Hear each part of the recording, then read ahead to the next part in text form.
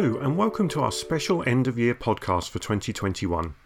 Today I'll be sharing my favourite clips from our podcast this year. It has been another challenging year as organisations have been in the thick of trying to deal with the fallout and ongoing new challenges of the COVID-19 pandemic. At TAPT, we've been supporting our partners and customers through this, and we've been sharing our latest thinking through hosting events and publishing reports on dispersed team leadership and inclusive organisations. My first clip is actually with the co-author of our Inclusive Organisations report, Joe Drury. Joe has extensive experience in the inclusion field, and here I asked Joe about the practical side of inclusion in organisations and what organisations can do to act on and to raise inclusion in their cultures for their people. Our report goes into some depth, actually, looking at the issues and challenges that inclusion inside of organisation faces, from the myths that are around to microaggressions and all these areas. But I want to concentrate today really about what organisations can do and to actually build inclusion in their organisation. So what do you think those key issues are that organisations are facing around inclusion at the moment? I think some of the trends that I'm seeing where organisations have a good drive to do the right thing and can understand the commercial benefits of doing so, but they don't necessarily have the insight or the structured guidance that would come with, really doing it well.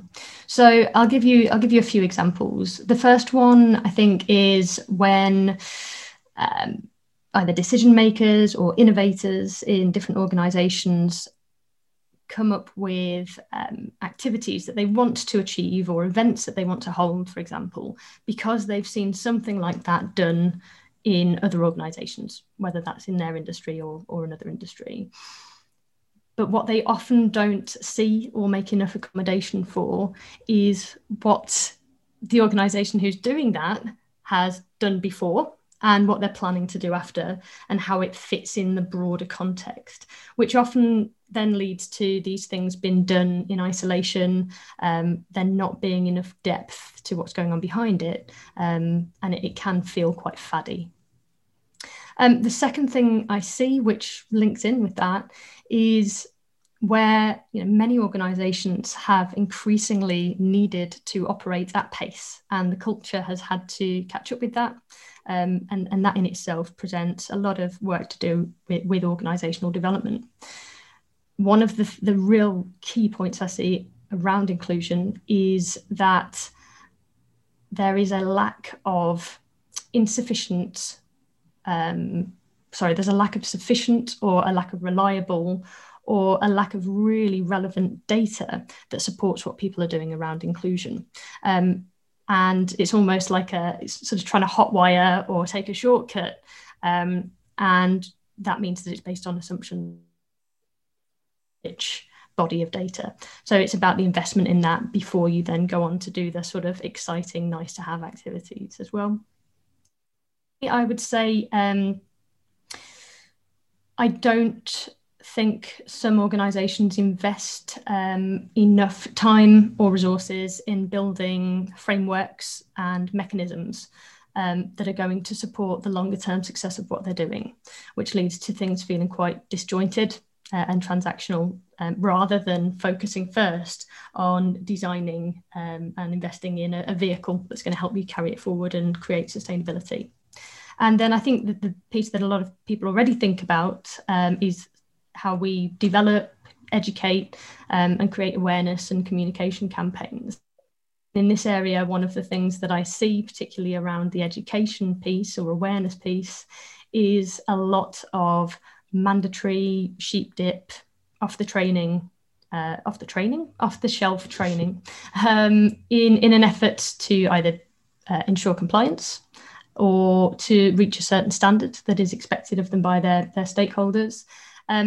But doing it in this way without necessarily, again, having it part of the bigger picture and thinking about it is not always effective, and actually in some instances can be quite dangerous to the cause. again, we talk about that in the report with some research behind it. But I guess in summary for that point, one size doesn't necessarily fit all, whether it's stakeholders or purposes that all refers to. An interesting point Joe says there about one size doesn't fit all when it comes to inclusion activities. In this next clip, on another podcast around resistance to inclusion within organisations, I asked Joe how organisations can lead the way in inclusive cultures when our wider society seems to be struggling in this area so much. I suppose that's quite interesting in itself when talking about resistance, because actually as an organisation we have very explicit rules about behaviour inside the organisation, what's acceptable, what's not acceptable, probably more explicit than actual general society at the moment, because there's a whole argument at the moment in the UK especially about freedom of speech and what can be said and can't be said. But actually in organisations I think we have much more tighter socially acceptable rules, so actually we can lead the way in organisations about what is what you can say, can't say. Yeah, and even in that, as someone who, and obviously it's a big area that you have a lot of expertise in, Anthony, is culture change, and organisational behaviours and values, and it's the mainstay of my working history is in leadership development and culture development. And with values, often I'll say, that's great, but are they lived, or are they laminated and put upon a wall and nobody, people struggle to even recall what they are. And so part of that, it's not about, I think we need to be careful what we're prescribing to people, what we're making a mandatory test, what we're doing as sheep dip. And actually what we need to spend more time doing is, even if you've got to take some of the money away from doing a really attractive piece of branding around your values, take the time to let people experiment with what those values mean to them individually, so that they're not just prescribed. It doesn't feel like you're just doing as you're told, but actually you can understand how it fits into your world. Yeah, and if one of the most common values, isn't it, is integrity, or there's something around how we interact with our colleagues. Yeah. And actually, if we're going to overcome resistance to inclusion, then actually allowing people to fully immerse themselves into that value and actually live it is actually going to be a great weapon, really, isn't it? It's huge. And it's another one that you'll often see is passion, for example. And I've said to people previously, am I passionate? And they'll say yes. And I'll say, how do you know? And they'll say, because I do my sometimes metaphorical, sometimes not, jazz hands. And I'm quite an extroverted, animated person. If you then look at somebody like, for example, David Attenborough, is he passionate? Yes, he absolutely is. Does he do the jazz hands, the loud voice, etc., and the cartwheels? No, he doesn't, because that turtle would run a mile. So it's about understanding that those values can be flexible and they're parameters of what is and isn't acceptable, but allowing people to experiment with what this means to them rather than forcing it on them is really important. I love the metaphor Joe uses there. Are your values lived or laminated? I think that summarises so well why change and transformation doesn't often land as well as we expect. With so much change happening within organisations this year, one of our key focus areas with our customers at Tapt has been around change success, transformational leadership and storytelling. My third clip is with two people who are immersed in change at the Ministry of Justice, Elaine Mahon and Karen Notaro. In this clip from our podcast on productivity through our people, I asked Karen and Elaine on how productivity could be possibly measured in a non-revenue and complex organisation. Because when I do think of things like the Ministry of Justice, I'm thinking about no revenue, no profits, and that kind of thing. And productivity usually gets associated with very much more transactional things. So that thought about optimizing is a great aspect. So but there's a lot out there on productivity. So where did you decide to start? So as you say, Anthony, there's a lot of research out there, and productivity is relatively hard to actually define. Traditionally it's all about inputs versus outputs. But most work is not all about that now. It's less about the process and more about the outcomes. So did lots of work looking at articles, the CIPD website, and then came across the TAP Solutions Productivity White Paper. So, reading and reflecting on the fact that it is written from the perspective of people, particularly people productivity, and the 6 key focus areas seem to be the closest to kind of answering our question of what would a chief people officer have to say about productivity. And that's interesting, and I might mention about what's inside the TAPT white paper in a moment. But I want to ask you a question, Karen, and you don't know this one's coming. So, but when you were looking into productivity, how much did you find was out there? Did you find that there was loads of stuff around the productivity that doesn't include results, or did you find it was quite sparse? Most of it was relating to inputs versus outputs. So a lot of the CIPD information, for example, was all about, the kind of traditional industry standards way of measuring productivity. Some other things were relating to different sectors as well. So there was quite a lot of stuff looking at sort of public sector, but public sector more relating to healthcare workers or social workers. So it was really quite a niche area, really. And I think that the reason, sorry, go for it, Elaine. I was just going to add to that as well. So it is a niche area, and it is inputs, outputs. But I do think that more and more, some organizations are saying that there's at least a need to look at it differently. Maybe their concepts, the theories, the indicators or the measurements are not out there yet. But certainly a lot of organizations, a lot of the big consultancies as well are stating that, leadership and management practices are key to unlocking the productivity puzzle, the individual impact, well-being, engagement, interaction with the workplace environment are all factors that are more and more important to look at. So I think the rhetoric is starting to show that actually these transformational ways of understanding productivity are really key. An interesting view that leadership practices and individual well-being are key to productivity within our organisations. Maybe we too easily try to focus on financial results when looking at productivity in revenue-generating organisations. In my 4th clip, I am talking to Dr. Aaron O'Connor, an anthropologist at University College London who has completed a study on the challenges of working remotely as we went through the initial lockdown waves of the pandemic. Here, as we are closing the podcast, I ask Aaron what organisations should be thinking about around their people working remotely. Aaron gives a great summary of her research. So, what would you suggest organisations consider for work in the workplace based on this study that you've done? Because obviously there is so much there, and we've only got time to tickle the surface kind of thing. But what do you think there is there for organisations to think about? Well, I do think that we have to pay attention to the ways in which work from home has changed sort of the nature of work, but to understand the way work itself has changed, as I said before, we do have to understand the working relationships that basically create that work. And so sort of the 3 things that in our study with this specific group of people we did the research with, it was clear that working from home is generating a more intense form of outputs-driven work. And we need to I really believe we need to pay attention to the consequences of that. What is it that is being missed? What are the immeasurable forms of performance and value that need a lot more support when we're working from home? Also, people have learnt, perhaps unexpectedly in some circumstances, to work more independently than they used to, even on work that was usually considered to be collaborative work. And for some people that has led to fantastic things like having a lot more time to themselves, a lot more quiet time. But it's very important to pay attention to types of work which could technically be done solo, but really would benefit enormously far more from collaborative work. And we need to look at those and how to kind of safeguard those. And maybe,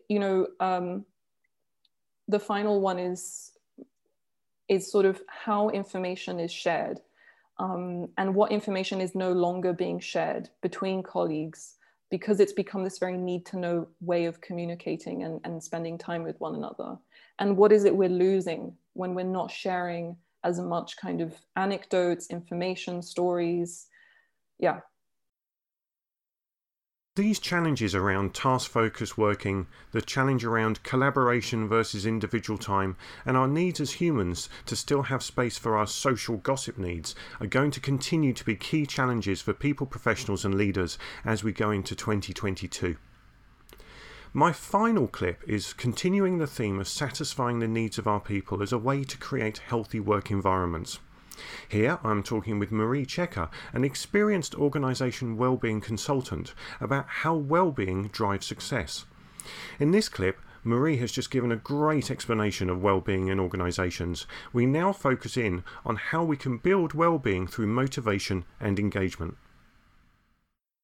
And I think there's so many factors here, aren't there? Because well-being in some ways has emerged from the world of health and safety into the 21st century, into, okay, well-being is to support our people being in the right mental and physical space. But it's almost like a push and pull thing, isn't it? Because actually we should actually be, that thing you're saying about purpose and motivation, that almost borders on engagement, doesn't it? And inclusion. Oh, totally. Yeah. So it's almost like some of the most modern things we're talking about have to include well-being right at the core.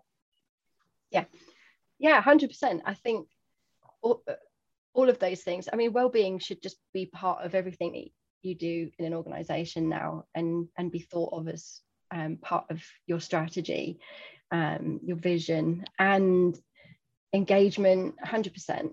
You know, engaged employees are happy employees. That, you know, and I don't actually like using the term happy that much when I'm talking about well-being at work, because we don't come to work specifically to be happy, and happy is one of many emotions. And you can be happy at work, you know, you can be happy to see your colleagues, and that's great. That's all part of well-being, that social interaction.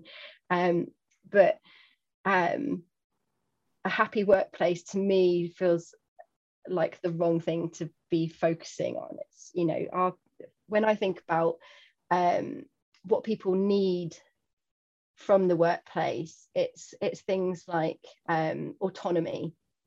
You know, that's a huge factor in well-being. Do they have the competence, the ability, the skills to do the work that they're being asked to do? You know, are they being given training to learn the skills? You know, and if you're not feeling competent in your role, you're not going to be feeling happy and healthy, and your mental well-being will suffer, because, you know, you'll be feeling stressed and under pressure. So those two things are hugely important in, you know, your well-being at work. There's relatedness. You know, how do you relate to what you're doing? How do you relate to the people around you? Do you feel a sense of belonging to where you're working? You know, and beneficence as well is another one that is important. And these are all things that have come from a cross-cultural study, looking at what meaningful work means. And if people have meaningful work, they're going to be feeling a sense of purpose. That's, you know, which is hugely important as you know, well-being at work. And so, and beneficence, sorry, it's, you know, it's around acts of kindness. And I think probably a lot of people have heard how being kind, how doing things for others is a huge impact on your own personal well-being. So for me, that's in the workplace, thinking, well, how am I being treated? How am I treating others? Because that's going to, you know, hugely impact workplace well-being for yourself and the people around you. So for me, those are the real cruxes, I think, of workplace well-being, in terms of what an organization can be impacting. And you know, organizations, leaders, teams, you know, how do they work together and bring all this together. You know, that's for me, that's the employee experience. And using things like engagement surveys and people surveys to find out from employees, you know, how are they actually being able to bring these things to life? Are they experiencing these things in a positive way? Or, you know, those things, surveys can be an amazing tool to bring evidence and data to what you're trying to do, particularly in a well-being. When you're looking at well-being and you're looking for, you know, that return on investment or evidence to back up your business case of what you're trying to do and where the business is struggling, what you need to be working on, what you need to be prioritizing. Those are really good things that you can sort of focus on. As we head into 2022, still far from the end of disruption from pandemic waves, our key challenge will continue to be about how we help our people deal with this flux in the world around us, be that hybrid and remote working, or the anxiety of those who have to travel to their workplace every day. As Marie suggests, concentrating on motivating and engaging our people through their team leaders will be critical as we realise that individual responses to the last couple of years need an employee-centric response from us as people professionals. Well, that's it for another year of Tap Talks HR podcasts. We'll be back in the new year with an excellent podcast on job crafting. We also have our next research publication on hybrid working and engagement in the pipeline.